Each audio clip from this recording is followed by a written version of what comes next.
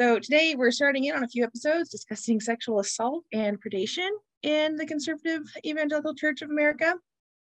That definitely involves a trigger warning. This episode is going to cover, it's going to cover disturbing material. Sexual assault is just disturbing. So take your time, take breaks, or maybe don't listen to this one.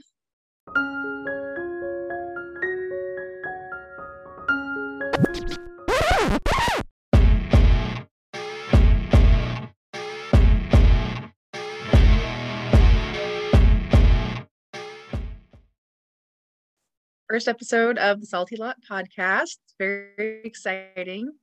I'm super excited.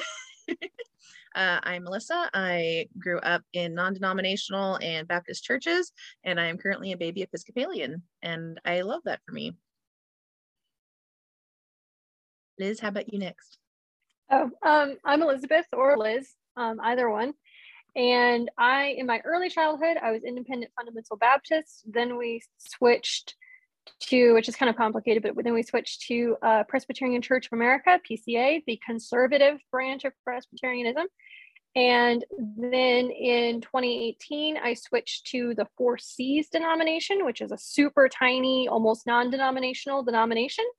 And then in 2020, I fully switched over to non-denominational, with kind of a circle back around to now I'm attending an evangelical free church, or E-Free, but I still identify as non-denominational. I don't fall into any of the traditional boxes and categories that denominations tend to have.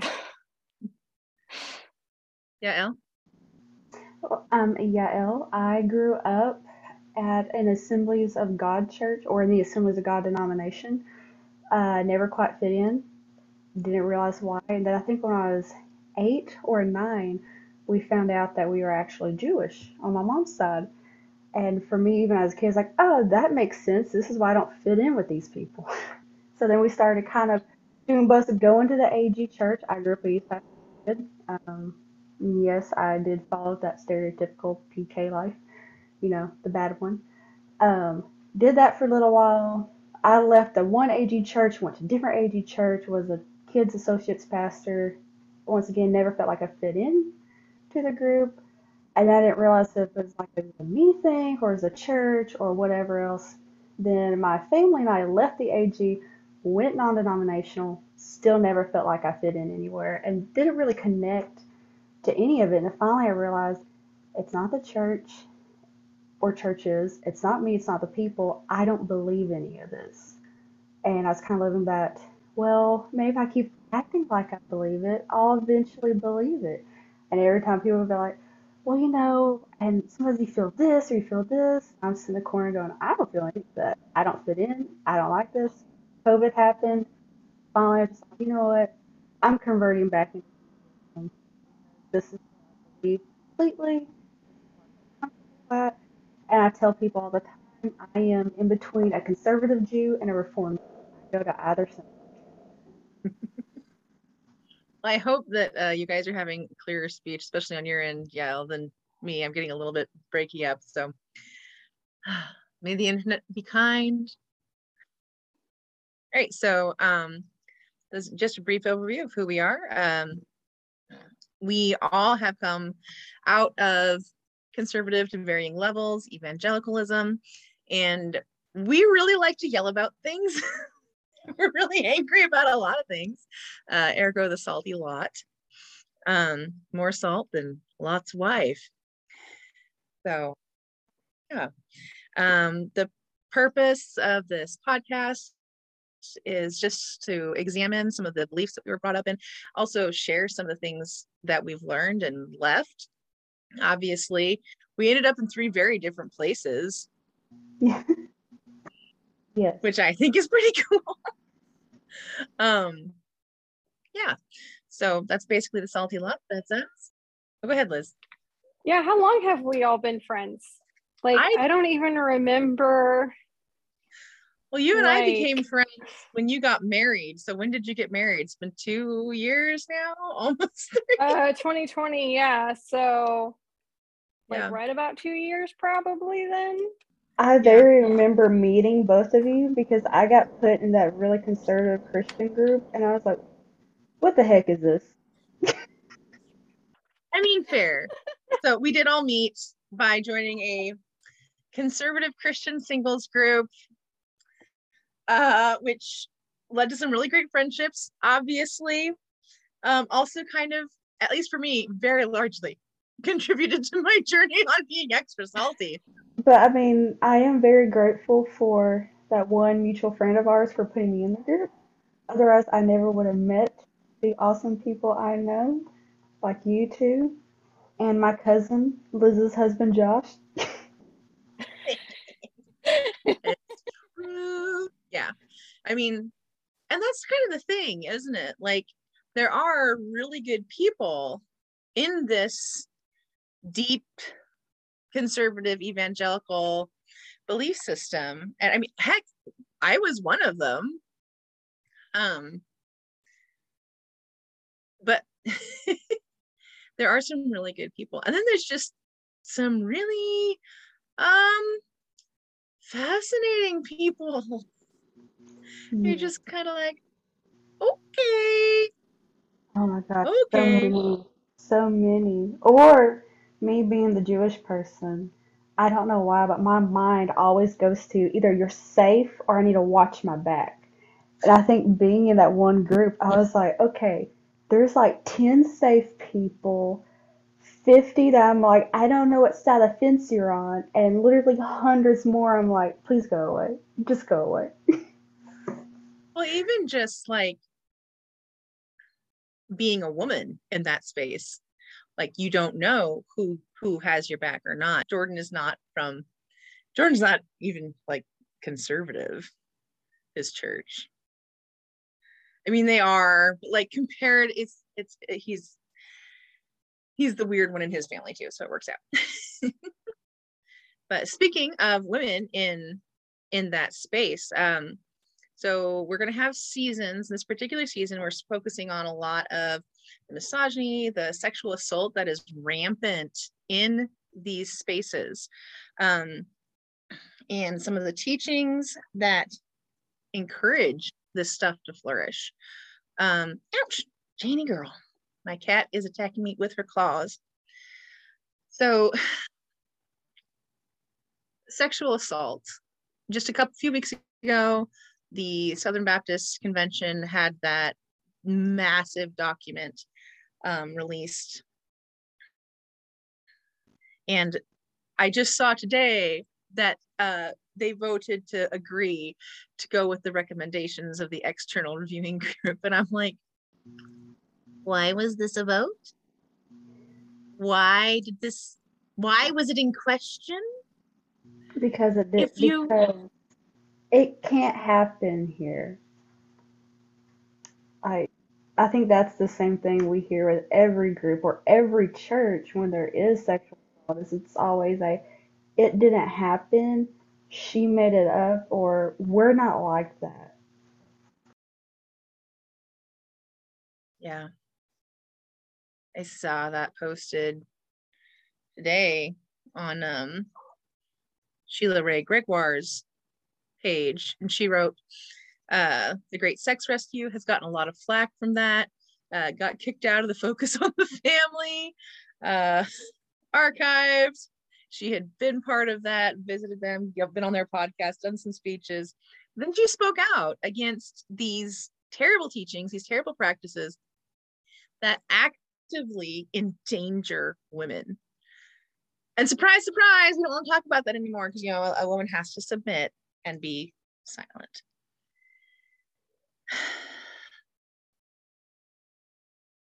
Um, a bunch of mess. So, Yael, you kind of got introduced to Focus on the Family through us, and you just started reading some things today. How did you feel about the things that you found? I'm so mad, but I'm also so confused. Halfway through reading one of them, I was like, this is a fever dream, right? I'm dreaming. But no, like one of the ones that caught my mind or my eye. I can't remember which article, but something about how to pray for a married couple. And my mind is like, I know married couples. Let's see what this is. I was Listen. reading it, and this guy, he was like, so this guy's saying that another guy's church came up. Is like, man, my wife and I are praying for you. Want to come have dinner with us? This man, his first thought was, what did my wife tell them? Immediately, what did she say? I need to come have dinner so I can correct whatever she said. And I'm like, excuse you, That's sir. disgusting. I was like, excuse you, sir. I bet it was warranted, first of all. But no, his wife didn't say anything. And nowhere in that post did he say he apologized to his wife. And I really want to write to this man and ask if he actually apologized. Oh, why would he apologize? He doesn't need to apologize. He's the head of the house, Yael. But I was just like, I don't. I think I have heard of the term focus on the family through like Air One or Caleb or something like that. But I thought it was like a their segment thing. I didn't know it was a complete organization of other. Oh yeah, no, Focus on the Family is a huge organization. Yeah. Yeah, huge. Huge. That's another topic that we're going to be covering this season is just doing a deep dive into Focus on the Family, their origins, why they're here. Why do we listen to them? Which I think is really the relevant question. Now, Liz, I know you got Focus on the Family salt. Like, what's the most irritating thing that you've run across from them today? Uh, Today I haven't fallen for any of their clickbaits because I still follow their Facebook page just because of the literal clickbaits. And like they come up with the craziest dumb stuff, and it's always like a flyby. But one of the most recent ones, I think this is the most recent one that my husband and I did, was there's this author who has written a 208-page book every year since 2013. And she took a break. It's a woman. Her name is Julie Slattery. I'm sorry, a woman? And, what is she doing saying anything? Well, that was one of the things, because she mentioned scripture in her books, and it's a horrendous book. There's literally no point to it. All of her books are like that. You can find her on Amazon. All the Amazon reviews. Either she reviewed her own book and said that it's the most life-changing book that you're ever going to read, as the author of the book reviewing it with 5 stars on Amazon, or people who have actually read the book are like, yeah, there's literally no point in this book. It makes no sense. Like, there's no meat to it. It's just her talking for 208 pages. Yes. But yeah, so she's a woman. She wrote this book. It's called God, Sex, and Your Marriage, or it's Sex, God, and Your Marriage. I can't remember which goes first, sex or God, but you know. Sex God, I mean, sure. And Your Marriage. And I just want to like pause for like 2 seconds, Liz, and be like, can we just like touch on in passing the weird evangelical obsession with sex? Like, yeah, it's weird because it's like we don't talk about sex, and we don't do sex mutually or pleasurably for 50% of the people involved in it, which would be the women. But at the same time, we have this obsession. Oh my gosh. Absolute everything comes back sex. to sex. So like, God made sex to like express who he is. I'm like, we don't say that about strawberries. There's better things. Yeah, I do not. I mean, to be fair, we got it just like, I'm demisexual, and without my husband, sex has zero appeal. Like, I'm actually like mildly repulsed by it. So I think I'm more like on the ace spectrum, ace/demi. But like, it's just not that great. I mean, I really enjoy sex with my husband. We have a lot of fun, but also like video games are fun. And can I interject and with significantly that? less fatiguing. And let's be real. If it's, I hate to sound crass or anything, but let's be real. if it is sex, if it is with a conservative evangelical couple, it's going to last 2 minutes and it's not going to be great for the woman. Well, we all I'm know sorry. that one of the most, I think, okay, this is from one of the top selling evangelical marriage advice books. I want to say Love and Respect. Caveat, do not ever read that book. It is trash. But I could just be misremembering, it's a different book. But at one of these books recounts a story of this young bride being told by her mentor, either her mother or her grandma now, just have sex with your husband. It only takes 2 minutes. And I'm like, that's like, they're like, so you should really just have pity on these poor guys. It just takes 2 minutes of your day. And like, I'm sorry, if it only takes 2 minutes, there's a bathroom and some Kleenex. Well, Apparently, we're going to be that level of crass here. So I opened it up. We're down that rabbit hole. I think the first time I heard someone say that, I screenshot that. I saw it on like, I can't remember if it was a Twitter thing or something on Instagram. I screenshot, sent it to a friend of mine. I was like, "What do you think of this?" And she was like, "How bad can I call your other entire group out?" And I was like, "I don't care to say something." She goes, "I think the lesbians would love to present their evidence for why it does not take 2 minutes at all." She was like, "I'm just saying, I've heard things that all my lesbian friends have said, and you guys are always talking about this all day thing." And I was like, "Okay, but I cannot put that in like, 120 characters." I'm sorry, but I need you to break that down to a tweet. Right. Like, Like, this is wrong. Ask a lesbian. I don't know. okay. If we ever write a book about marriage advice, that's what we're titling it. You get to be the main It could just be a picture of me on it, looking confused. You got, you guys write the book. I'm just a cover. author. Oh my gosh. My gosh. Yeah, I mean, it comes like, I'm finding it very, very interesting as I've been studying and reading and listening to podcasts over the past, is it 2 years now? It's 2 years. Mm-hmm. Wow. I feel like I should be like halfway to a degree with all the studying that I've been doing, you know? Like, give me a piece of paper that says I know what I'm talking about. Um, but just like, yeah. I can't word because there's so many words that all need to come out all at once. But the horrific teachings that we grew up with, more me, you guys kind of came in on the tail end. I'm older, little babies, are all really recent. They're all really recent, and they're totally reactionary when you place them in history to things like the sexual revolution, to the civil rights movement. The amount of Christian shit that has been done specifically against the civil rights movement, and we pretend we don't have racism in the churches. I'm just like, well, that's gonna be a different season. Critical race theory in the church.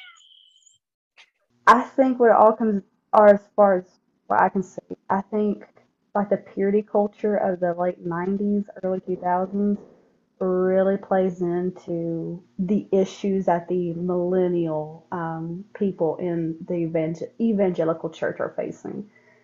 Like, I'm Million pretty sure percent. Liz and I kind of grew up as children in the purity culture boom. But even though as a kid, being told as a kid, well, you need to make sure that your shirt keeps covering your belly. I'm sorry, guys, 5-year-olds, they're going to jump off everything. They're going to do, like, cartwheels in a freaking sanctuary. Okay, their clothes are going to come up, but they're a freaking kid. Stop sexualizing them. And I think that's when all of it Yes. starts. Yeah. Like, Yeah. Just the Yeah. Like, so I was a teenager when, and I was the demographic for when I Kissed Dating Goodbye came out. We got the curriculum, and so my parents had a Christian school. Heavy quotes. Oh yeah, air quotes. Nobody else can see. I'm just sitting here doing really angry air quotes. We're like air clock quotes. Clock quotes. This quote is so terrible. It's clawing at me. Anyway, but like, so we got the curriculum. We got the videos. We had like a school watching party where we like watched the Joshua Harris videos where he's explaining his theories and like his dream, and he was really scrawny and his head was too big. Like that was like a big takeaway. What is wrong with this bobblehead man? But as I'm reflecting on that experience, I'm going to assume that you guys didn't get that because we're about 10 years apart. So you probably would have gotten... actually was recommended. Oh, go ahead, Liz. Oh, sorry. Yeah, a friend of mine. I was not into, like, as a teen, I was not into guys, and my parents had this kind of like a rule. It turned out to be really a loose rule, and it didn't even matter in the end, which was kind of funny. But they were like, don't date until you're 17, at least. Like, you know, everybody in my Sunday school class was like, oh, boys, blah blah blah blah blah, like when they were like 16, and I just didn't really experience that. And then my parents were kind of like, well, you know, like if you cannot date as a sophomore, but, you know, like wait until you're more like a junior, because then you're going to be closer to graduation. And if you actually do date someone and want to marry them, like you're in a better position to do that rather than right off, you know, like that as a freshly graduated high school senior, get married. I don't think they would have actually like encouraged that, but you know, there was some wisdom, I think, behind that logic, because there were like so I was homeschooled, so my friends were my Sunday school class at church. At that point we were in the PCA, and to my recollection, like pretty much all but maybe me and one other girl were dating someone when we were 16, and they were all dating guys who were older. So the guys graduated and went off to college, and then the girls had to, you know, like have their hearts broken because they weren't ready to go to college with their guy, and or like trying to navigate this whole, he's 2 years older than me, he's in college, he's having a completely different life and experience than I am, I'm 16, I'm still living at home. You know, there's so much maturity that can happen between 16 and 18 and whatnot. So, but my parents had this rule about like, don't date until you're 17. So then when I was like 18 and I was still like, yeah, boys are just dramatic and dumb and I have no interest in them. Like I wasn't exposed to any guys that I could see myself even dating, never mind marrying. Like forget marrying, like literally, like I cannot see myself having a good time taking you out to ice cream or coffee or something, or like going to the movie with you. So I was not into guys. And so a friend of mine, a very close friend of mine, an amazing friend of mine, she's much older, she was definitely like a mom friend, she was way older than me, she could have been my mom, genuinely, because she got married a year before I was born. So like that's how much older she is than me. She is the mom friend, she's amazing, and I absolutely love her. But I was, you know, she was like, why aren't you dating any boys? Like why aren't, like, you're, you know, 17, 18, you're like, you're a teen, you're a girl, like, you know, you're pretty, you're all these things, like why aren't you dating a guy? And I was like, well, you know, like I don't want to just date around to date around, and I just can't see myself with any of these guys, and, you know, they're super immature and I'm just not into them and that kind of stuff. And she was like, oh, well, you should read I Kissed Dating Goodbye by this guy, Josh Harris. Like, I think you would really, really enjoy what he has to say, because you're already loosely following what he's saying just of your literal own volition. And I was like, oh, okay, thanks. And I had a library card. And so I read books like mad I literally lived at the library. I would walk in, they'd be like, yep, your books are in. Like I lived at the library. And I never ordered this book. Part of me was like, I don't want to be walking around with this dating book and then have to explain to my parents why I'm reading a dating book. So Liz, it's not a dating book. It's pressure. I Kissed Dating Goodbye book. Well, right, but it's like a relationship book. It's like a relationship book. So it's like, oh, are you interested in Terrible somebody? Are you trying relationship to like book. learn about how to ask them out? Oh yeah, total trash. So I never actually read it because there was this like weird totally internal pressure of like, I don't want to get caught, quote unquote, air quotes, by my parents reading like relationship books. So I just did not read any books on dating, which was kind of good because come to find out all the books that were popular slash coming out when I was in, as a young teen, as a young adult, which I had my first date when I was 22. So in case anyone's wondering, like this whole like, don't date until you're 17. Yeah, I didn't have a date until I was 22. So that's the rule was totally arbitrary. But like You don't count come the to really find out creepy date that I had like at 27 where it was set up by an older lady and it was a dinner party at her house with both me and the dude, blind date, that never met each other before, and our parents. So I don't count that. Yeah, no, that's the correct reaction, Yael. However, it was deep. It was fun. It was terrible. It was terrible. I would walk out. Yeah, I didn't have my first date until like I met Jordan. So we're talking February 14th, 2019. Oh. And technically I asked him out on accident. It's fine. We all have very different experiences. It's true. Yeah, sorry. So I totally interrupted, Liz. Please carry on. Oh no, it's fine. So yeah, so I didn't actually read any relationship books. And the only one that I've read so far, like to completion, has been The Great Sex Rescue. That is the only relationship book. Well, and Josh and I went through the 5 love languages as kind of like a premarital crash course because my husband and I were dating long distance right before the pandemic hit, for context. So we were reading this book. He was reading it to me out loud over the phone, and then would discuss each chapter. And it was awesome. Like we still reference that book. It was really good. It's very, very, very basic. But that's the only relationship book that I've married relationship book, that one in The Great Sex Rescue. Like I have zero exposure to all the trash until I read The Great Sex Rescue. And then I was like, wait, this trash is out there. And then I'm like, I can't unsee the trash. So speaking of the trash, I was an insatiable reader and my parents had a lot of books, and because we were a Christian school, air claws again, people donated books, and so I read all the trash because also my reading was wildly unsupervised, which to be fair I'd finish like 2 books a day. So like how are you going to supervise somebody reading that ridiculously quickly? I've read Love and Respect.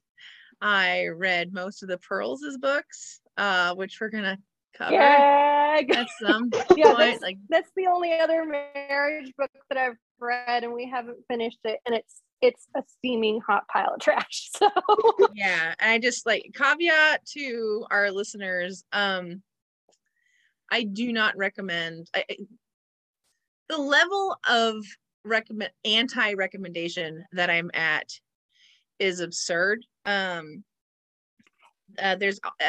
in The Great Sex Rescue, which is a research-based book, they surveyed 20,000 women. One of the things they asked women was like, and the survey results showed that even just hearing these kinds of teachings impact your sexual satisfaction in marriage and the quality of your marital relationship. Just hearing them, let alone believing them. So I do not recommend to read these books, even for research purposes. Well, speaking of books, I never read I Kissed Dating Goodbye. I was given the book and I threw it away because the cover looked so stupid. The appropriate reaction.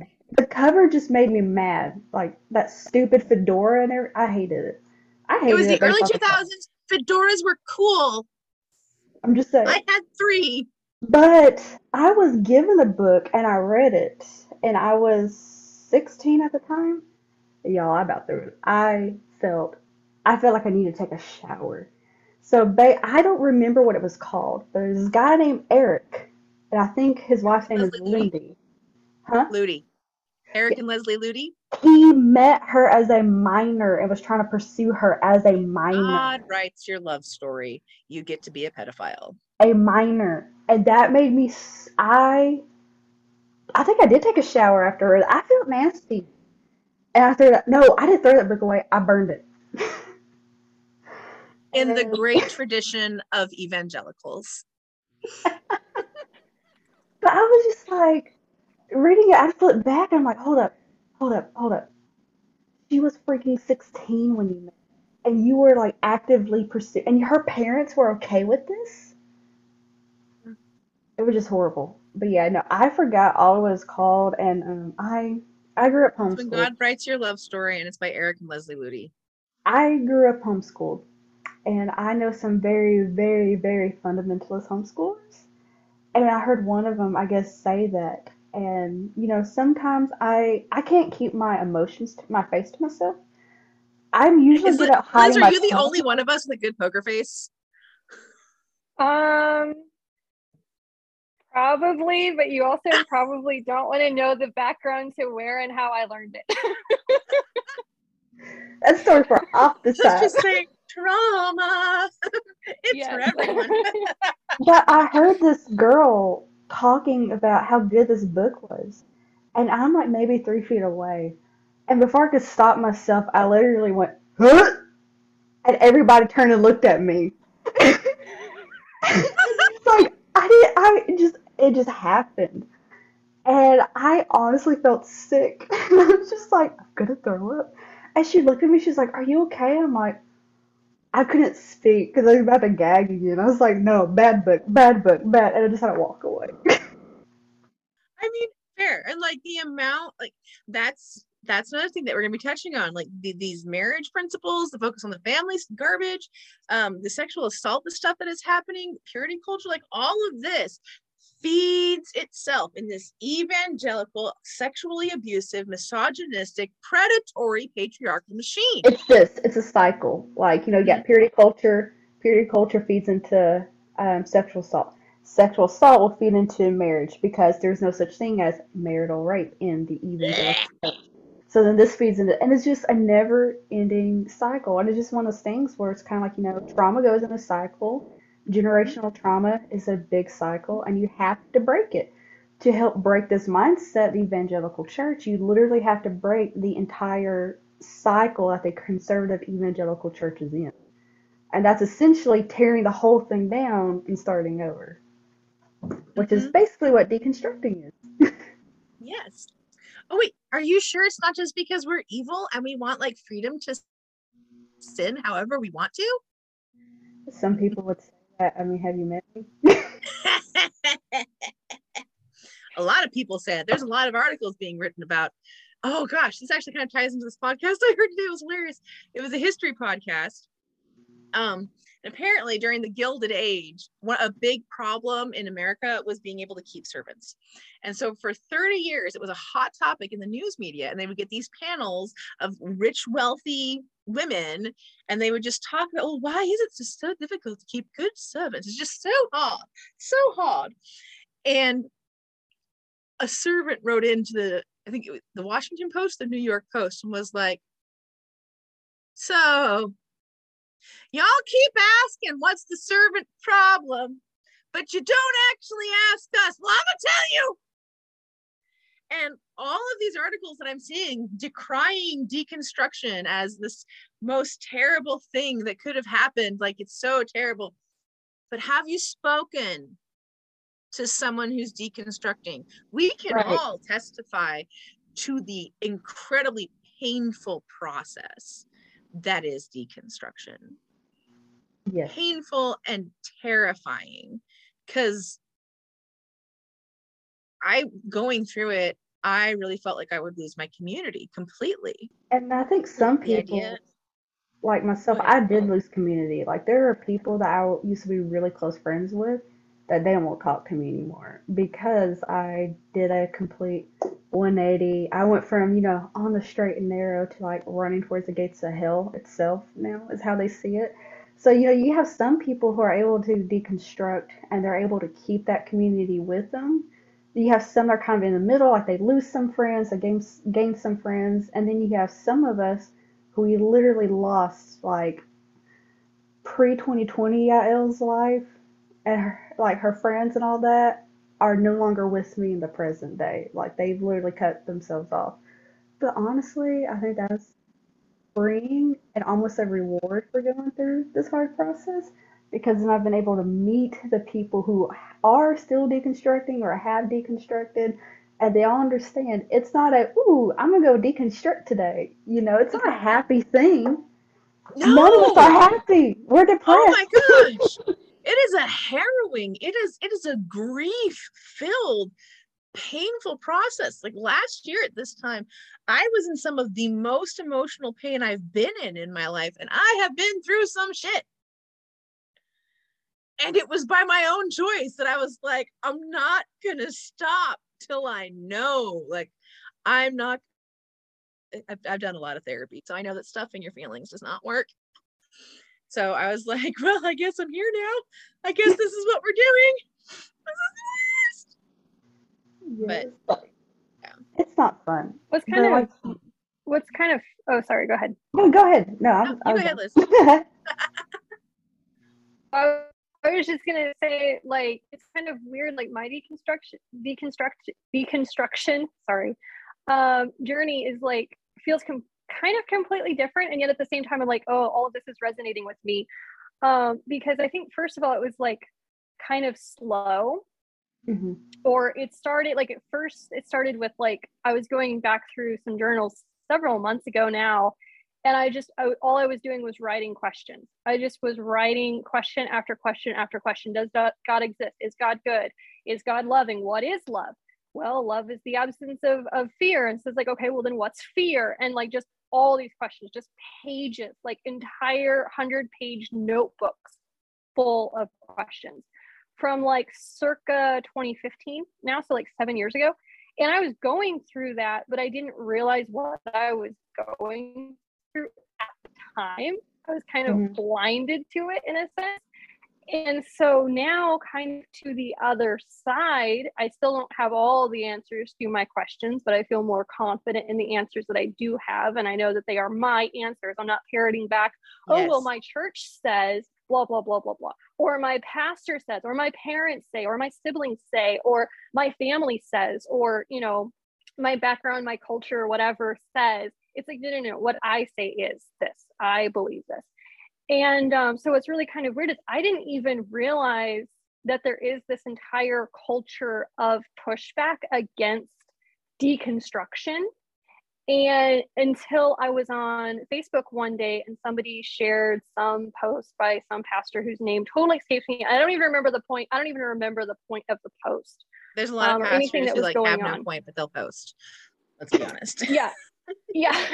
And he was basically he started out with the premise of, I'm not saying those who are deconstructing are looking for a passport to sin more, that grace may abound more. And then he However, basically that's what I'm saying. concluded it.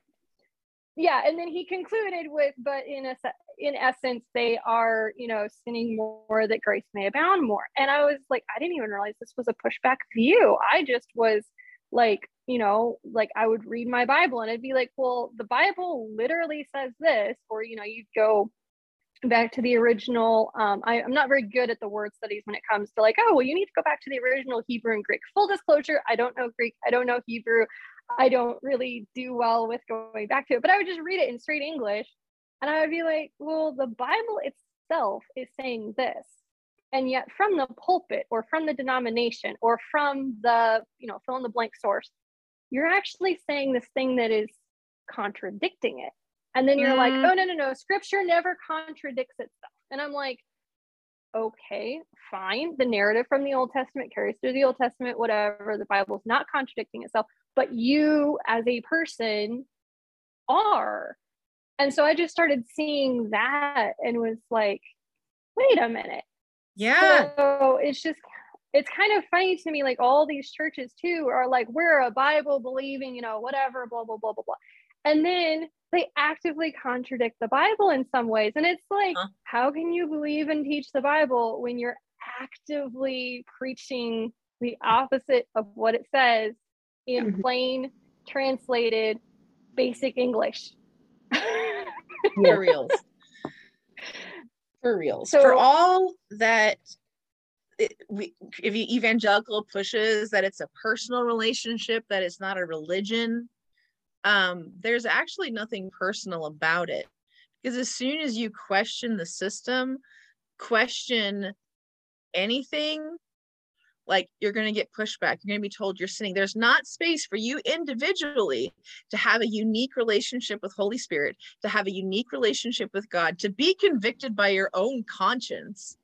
Mhm. You have to adhere to the group conscience, which is not, that's not the thing, you know? Like I had And a friend who said the same thing. Because I was talking to her, and one day finally she asked me, she was like, "Do you believe in Jesus?" And I was like, "I believe he existed, and I believe he was a Jew." And she was like, "Okay, well, what else do you believe?" I was like, "I believe that he existed and he was a Jew, and he was like a great prophet, but that's it." And I think that was the first time I ever verbally said what I've always known since I was a kid. And so I guess I was deconstructing my whole life in a way. And she was like, "Well, you cannot have a relationship with God because God doesn't love you because he won't accept this." oh, And not that I God was doesn't love you. like, "What?"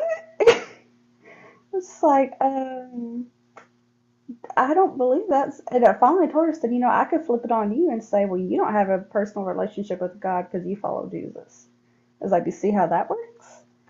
I was like, how about, I think the focus is on the whole, it's a personal relationship, not a religion, is like this blanket thing that makes you feel good, but underneath it, unless this, and this, where they just say that because it sounds good, but they don't mean that. They mean it is not even like a religion, it is a set of rules that a man has set, and you are to follow them. And if you do not follow them, you aren't going to heaven. So it's not even from God. Um, and I told her, and I was just like, kind of stuff I said in this other chat. I was like, I finally got to a place where I was like, if God is supposed to be truth and true, if it is not rooted in truth, if it's not of truth, then it cannot come from the truth. And so I finally got to that point, and I was like, so if we all have this mindset, then we will find things like, oh, well, I don't believe I could do this. Where do you see that at? Well, I do see it in the Bible, but just because it's in the Bible, some of them are not this is what you should do, this is a sin if not. Some of those guidelines, like in Leviticus and everything, aren't a black and white thing. It is I'm going to say, don't eat this thing, because if you do eat it, you could have, a reaction, or you could get sick, or you could do this.